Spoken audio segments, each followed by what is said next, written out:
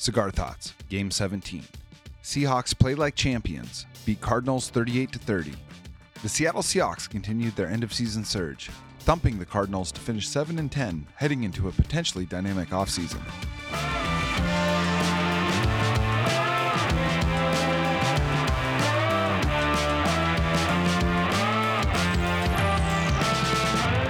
I'm Jackson Bevins, and this is Cigar Thoughts. Let's be clear, I hate games on this field.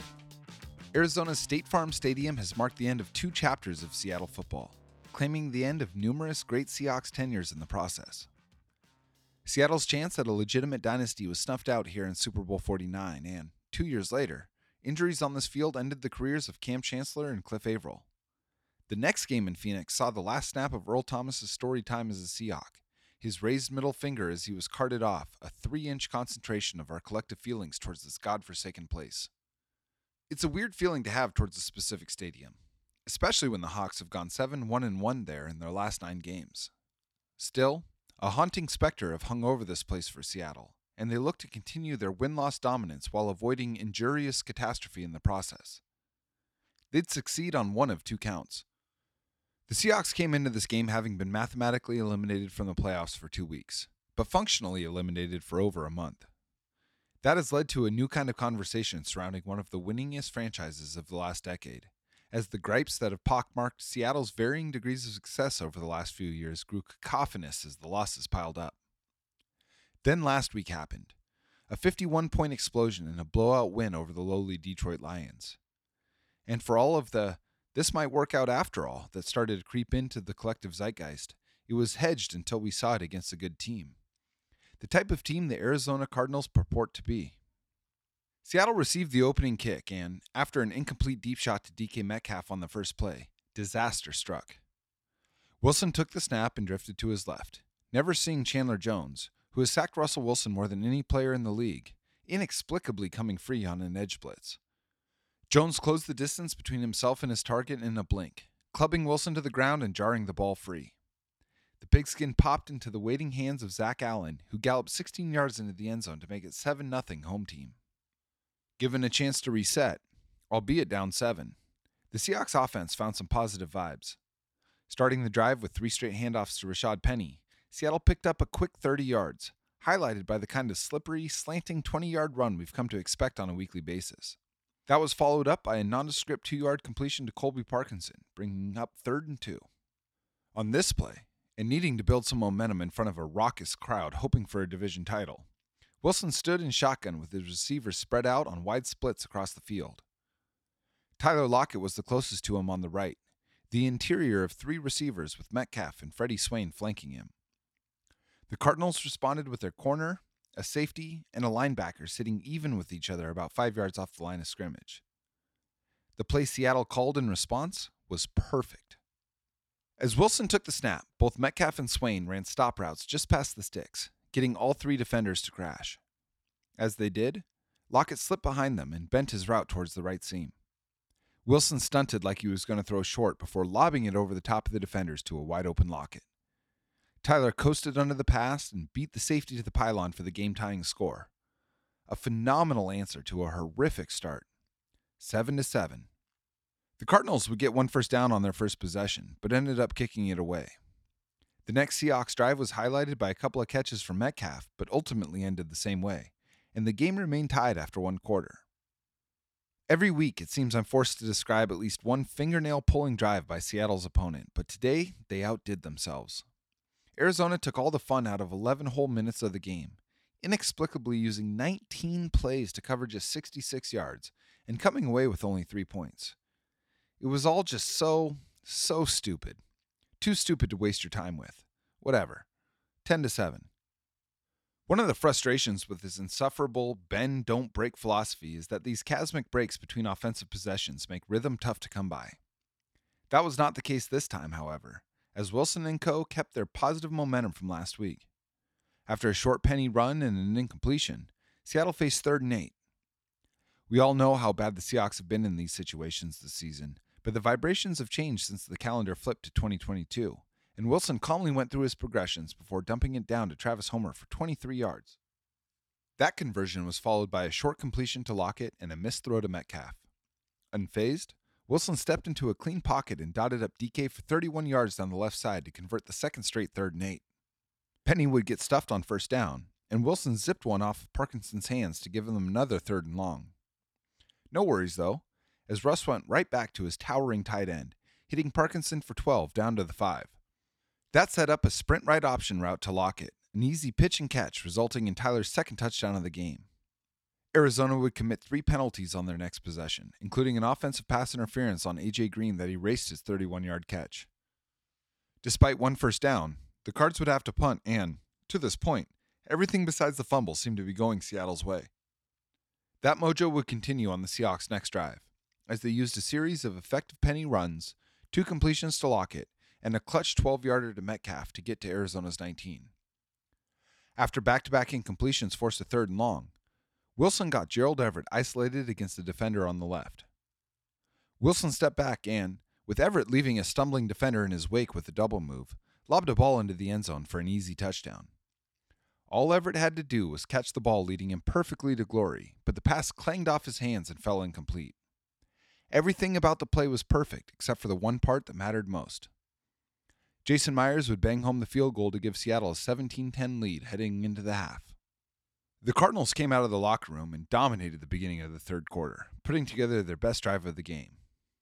Kyler Murray, who had been totally bottled up through the game's first 2 quarters, found his groove, completing all 5 of his passes for 80 yards, including a swing pass to James Conner that saw the bruising running back bounce and dance his way up the left sideline and into the end zone to tie it up. The pendulum continued to swing in the home team's favor on the next drive as Wilson, forced to scramble right on yet another 3rd and long, airmailed Homer in the flat and hit Arizona's Jalen Thompson in stride. Thompson would return the pick all the way to Seattle's 1, setting up Conner's second touchdown in as many minutes, 24-17 Cardinals. The teams would trade punts on their next 2 possessions, but that would mark the last uninteresting moment of the game. Trailing for the second time, Russell Wilson got back to the business of being Russell Wilson. He hit Metcalf for a quick 9 before Penny started hitting his stride. The resurgent 4th-year back got 7 on 2nd and 2, and after a short completion to Metcalf, slithered off the left side for 29. That set Seattle up with a first down on Arizona's 25, and the Seahawks came out with a double stack formation. Splitting their 4 receivers out along the boundaries, Tyler Lockett stood slightly behind Everett near the right sideline, with Metcalf a step back from Freddie Swain on the left. The thing about close split stack formations is that it makes assignments very confusing for the defenders. Now, as we all know, DK Metcalf is one of the scariest propositions in football, and when he ran a hard slant, both Cardinals defenders committed to him. That left Swain, who hesitated expertly, run unfettered up the left seam. Wilson hit him perfectly in stride for a walk-in touchdown to tie the game at 24. Re-energized, Seattle's defense hounded Murray on the next possession, obliterating the Cards' protection on all 3 plays.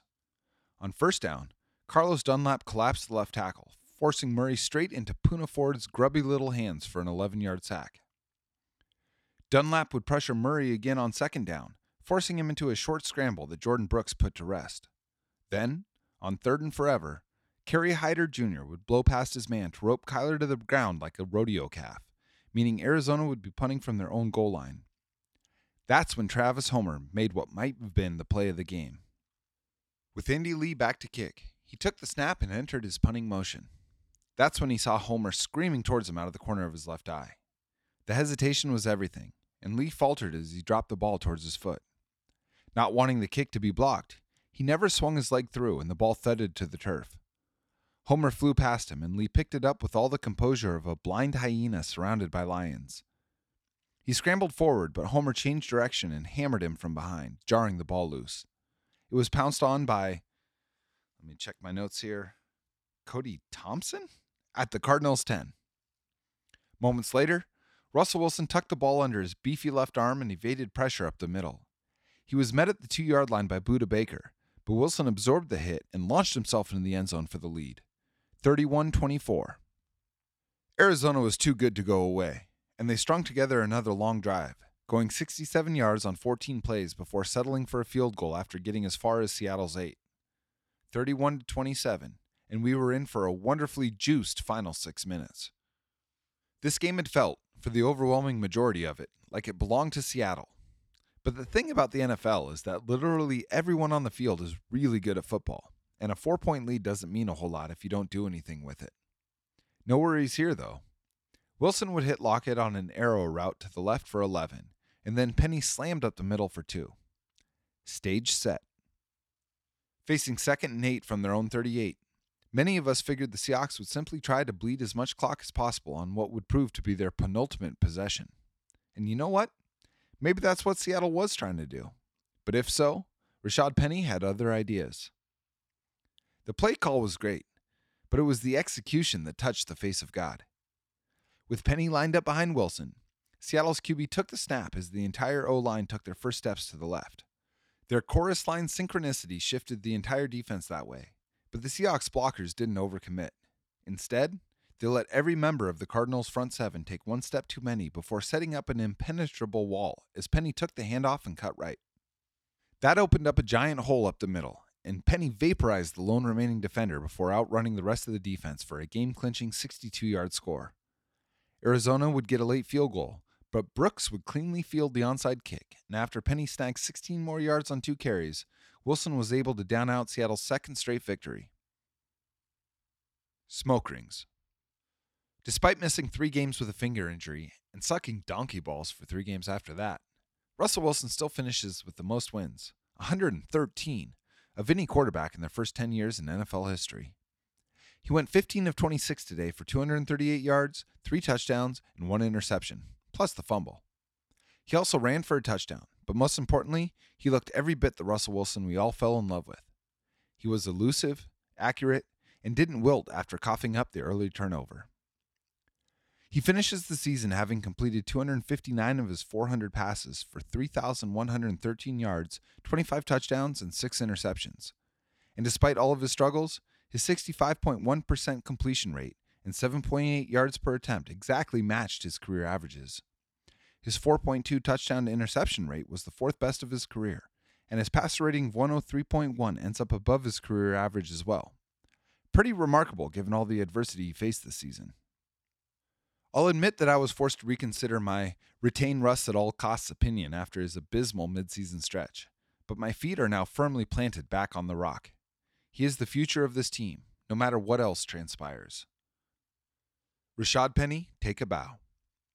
2 weeks ago, he carried the ball 17 times for 135 yards, then followed that up with a career-high 170 on 25 carries against the Lions.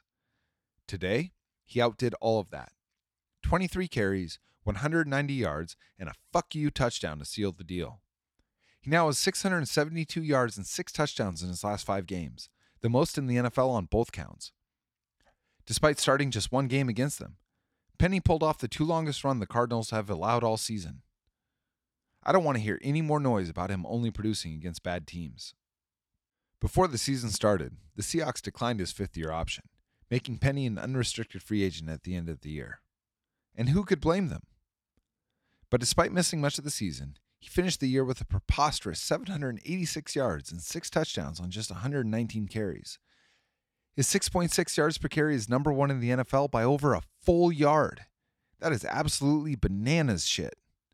Pay that man his money. Tyler Lockett was the man today. He was only targeted 5 times, but he caught every single one of them for 98 yards and 2 touchdowns. That gives him 73 receptions for 1,175 yards and 8 touchdowns in a season where the offense was non-existent for most of it. His yardage is good enough for 9th in the NFL, which is ridiculous considering this offense's struggles throughout the year. DK Metcalf received a remarkable 11 targets today, as Wilson made a concerted effort to force-feed the monster.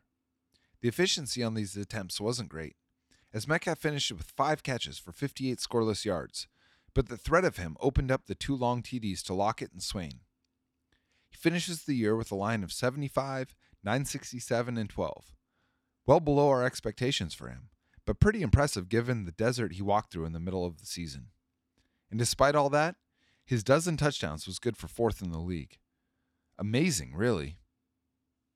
For the 2nd straight game, the offensive line was awesome. Every team deals with the scourge of OL injuries, and Seattle was no exception. They looked pretty bad for stretches this year, but they were excellent down the stretch. Like any offense, production follows the performance of the guys up front, but man, was that ever evident for this team. 2 straight great games heading into the offseason. This week, Jake Heaps, the closest media member to Russell Wilson, came on the Cigar Thoughts podcast and hammered the desire for Seattle to invest real money in the OL. With a projected $53 million in cap space, I'll be fascinated to see how the front office approaches this group. Bobby Wagner missed his first game in nearly 4 seasons, freezing his tackle count at a franchise record 170, which, unlike the litany of other franchise records being set across the league this week, he needed just 15 games to accomplish. As I've mentioned before, his $20 million salary next year is a bit of an albatross, as Wagner has most certainly lost a step. He isn't missing tackles, but he's making them further downfield than ever before. I definitely want to keep him in that locker room, but I'm hopeful he's open to a restructure, as cutting him would open another $16 million in cap space. In Wagner's stead, Jordan Brooks is ready. And I mean ready. With his godfather sidelined, Brooks tied Wagner's single-game franchise record with 20 tackles today and a season-long franchise record with 184. Make no mistake, Jordan Brooks is the future of this defense. Cody Barton stepped into the biggest shoes imaginable with Wagner out and responded with a really nice game. His 12-tackle performance trailed only Brooks on the day, and his commitment to his assignments has to be encouraging for this team moving forward. Where has this pass rush been all season? After a season-high 5 sacks last week, they matched it with another 5 this afternoon. Incredibly, those 5 sacks erased 53 yards from the Cardinals' total, and Kyler Murray isn't exactly the easiest dude to corral. Carlos Dunlap continued his scorched earth campaign with 2 more sacks, giving him team-high 8.5 on the season despite being a ghost until December. Meanwhile, Poona Ford got 1.5 chubby, cuddly sacks, sharing 1 with Darrell Taylor, while Kerry Hyder Jr. closed it out with 1 of his own. Is this group good enough to move forward with? I thought the secondary was really good today, as they successfully funneled the Arizona passing game over the short middle of the field. Cardinals wide receivers were targeted 18 times and pulled in just 10 catches for 88 yards. Sidney Jones and DJ Reed were awesome. Lots of promise back there heading into next year. Quandre Diggs was 3 minutes away from finishing an exquisite 17-start Pro Bowl season heading into a lucrative offseason when he got caught in a scrum and went down screaming. Mercifully, Fox didn't show the replay, but reports are saying he broke his fibula and dislocated his ankle. He was put in an air cast and carted off the field with tears in his eyes and those of many of his teammates. It was painfully reminiscent of Earl Thomas's final play as a Seahawk, and honestly just breaks my heart. Make no mistake, he was the best Seattle Seahawk this year. I hope there's a way to bring him back. Believe it or not, the Seahawks outscored their opponents by 29 this season. They came into their final 2 games having been outscored by a solitary point on the year, but their finish really paints a different picture of this team than we've had for the last 3 months. I've written no less than 3 articles this year asking the team to enact massive change this offseason, but new information should inform new opinions, and the Seahawks we've watched the last 2 weeks look like legitimate championship contenders. If nothing else, it confuses things, but in a very good way. It is my steadfast, eternal promise to you that I will always be honest. I have wanted to move on from Pete Carroll for most of the season, but it is undeniable how well the Seahawks have played over the last 2 weeks. So I'll say this. Whatever the franchise decides to do with their coach and GM this offseason, I support it. I do. Just keep Russell Wilson.